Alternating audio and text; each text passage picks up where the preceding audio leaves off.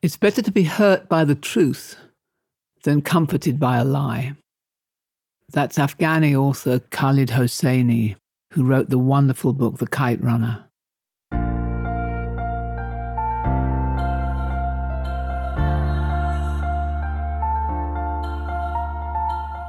This is Walking Your Talk, a personal development podcast about leadership, authenticity, and courage. I'm Carolyn Taylor, and I've spent my life working with leaders in organizations on how to change their culture. But this is much more personal. If you want to be known as someone who walks your talk at work and beyond, then this podcast is for you.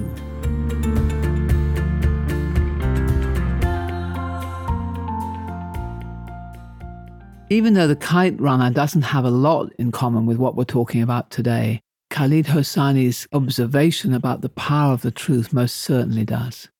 So I want to bring to your attention one area, crucial area, that allows you to become a more customer-centric person, to walk your talk more credibly. After this episode, we're going to take a 2-week break for the holidays, and then we'll return with some new angles and insights. So what I've found is there's one key dynamic which is usually overlooked in being able to respond much better to your customers. And that is that most customers do not tell you when they're unhappy because they are conflict avoidant. They just slip away when they get the chance. And most service or product providers do not welcome hearing negative feedback, even though they say they do. They just avoid or get defensive or kind of justify it. And we call those bad news avoiders. So what you've got is conflict avoidance meeting bad news avoidance. And the result is that there isn't any real communication, and there is therefore no opportunity to respond and to regain trust and customer loyalty. Now, I say they are conflict avoider and they are bad news avoidance, but I could also say I am. I know I do both, and I suspect you probably do too. Actually, today I was in a hotel in the US, and I came down to breakfast. It was okay. There wasn't really any nice bread. The scrambled eggs looked a bit like they were out of a packet. The oats looked a bit like they'd been cooked yesterday. I checked out, and, she said what she always says, "Did you enjoy your stay?" "Oh, yes," I say. But mentally, I'm already thinking about what hotel on the list of the company-approved ones will I stay in next time, because I've made my decision. So why would I bother to tell them about the breakfast? And even if I did bother to fill out a survey, I'd probably rank them a 7 and not mention the breakfast specifically. So I just avoided the conflict and slipped away. How big do you think that problem is? As I was preparing for this, I was doing a little statistic from my business. And if I think about it, I could probably count on 2 hands the number of clients who have ever explicitly told me or told our team that they were very unhappy. And yet over the years, we have had hundreds of clients. And at least half of those are not working with us today. Now, some of them may have no further need that we can fill, or maybe they feel they've already used everything we can offer. But I'm pretty sure that most of them were happy, but maybe there was 1 or 2 small niggles. And when someone new or exciting came along, they weren't sufficiently attached to us or to me and delighted enough to say, no, I want to use Carolyn's organization. I want to use Walking the Talk for any culture work we have in the foreseeable future, for any team building event. So what a massive opportunity that is. And you'll have the equivalent story in your business, because customers just have so much choice. Now, I don't hear people talking as much about this large mass of people who either never became customers or just quietly moved away. So what I'm curious about then is, what can you do? What can I do? What can we all do to become so unbelievably good at smoking out those niggles, that little mediocre breakfast or whatever it was, that you're then able to respond and resolve and build a much stronger base of loyal customers? So here's the beginning of the exercise for this week, and I'm going to weave it into a number of points that I want to make. First piece is the art of inquiry. So just inquiring of every customer that you can find. And not that superficial, did you enjoy your stay, or those surveys or whatever, but really the deeper conversation.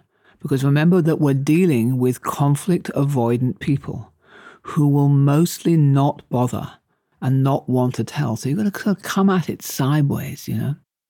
If there was one thing, for example, that I could improve, what would it be? Make it less negative. Tell me about your experience. Tell me more. What else happened? That kind of gentle inquiry. And then look for people. Look for people that you can talk to. So if you're a B2C business, a business to consumer, then you know lots of people who either experience your service or somebody else's very similar, your friends, anybody that you meet really. Start conversations with them. And if you're a B2B business and your customers are other businesses, you probably have to go to conferences or trade fairs or somewhere where you can find out about needs or frustrations, or social media, you might find it on there. There's all sorts of places to look. I was reading recently a study that McKinsey had done with an airline called United Polaris. And what they found out was in business class, really by way the number one thing that mattered to people was really comfortable beds to sleep on and nobody climbing over them over the night and waking them up. That was far more important than the luxury little trinkets that they give us or the meal that they think we're going to be so pleased to get. Most people don't even want to have a meal. They just want to sleep. So out of that, they kind of realized that what the most important thing they had to do was to redesign the way that their aircraft actually were inside so that they could stop people climbing over each other. You only get that when you ask deep enough questions.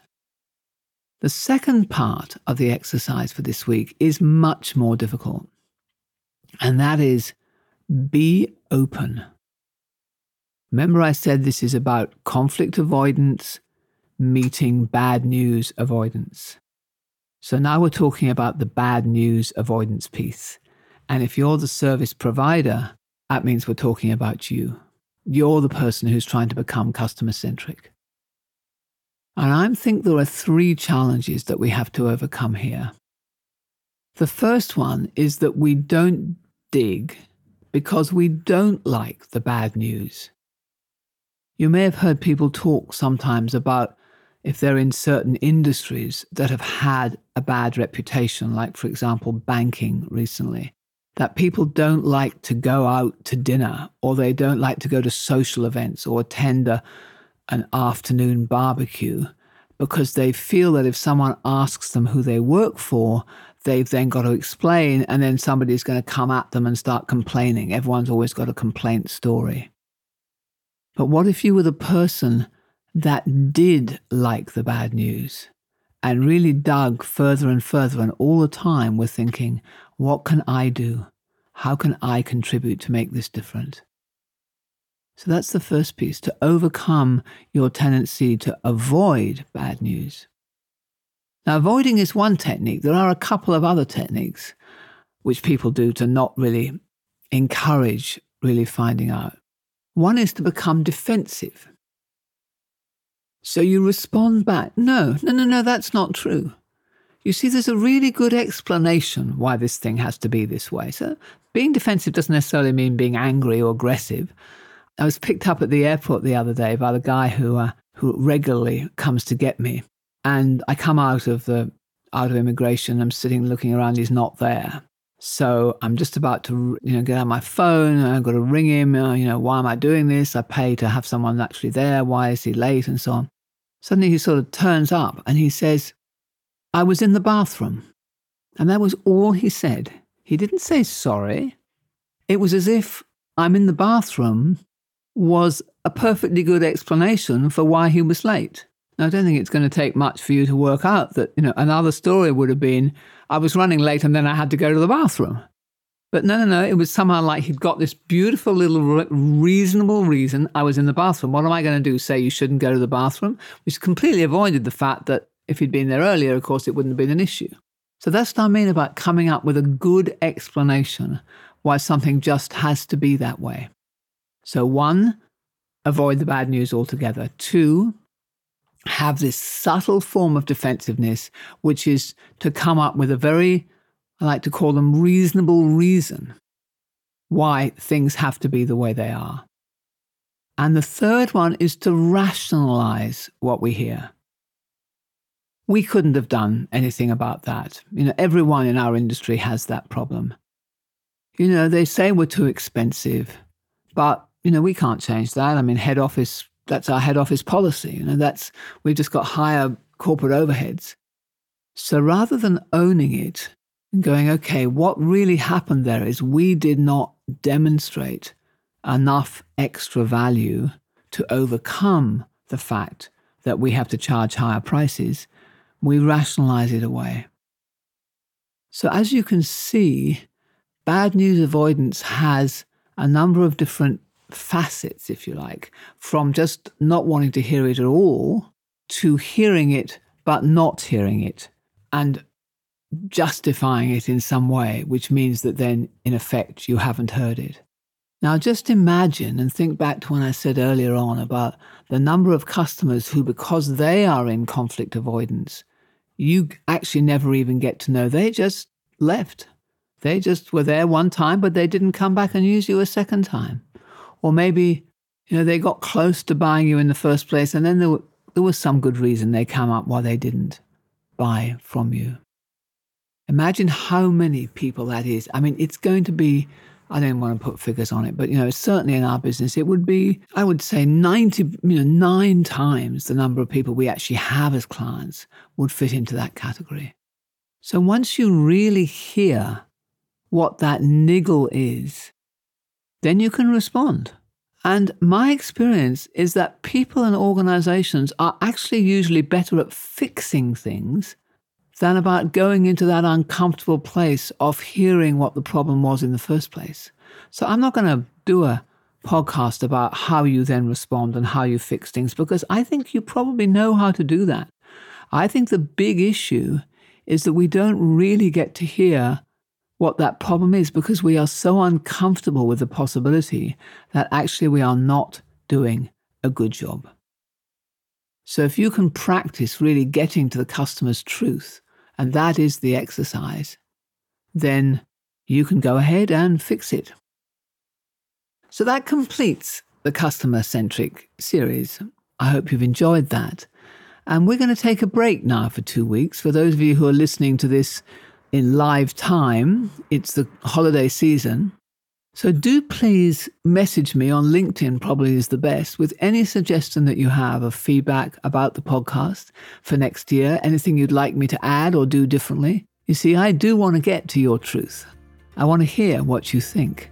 So please message me, Carolyn Taylor at Walking the Talk. We're planning some different topics for the new year, but there's definitely room on the schedule for your ideas, and I welcome them. So happy holidays, thanks for listening, and I'll see you next year.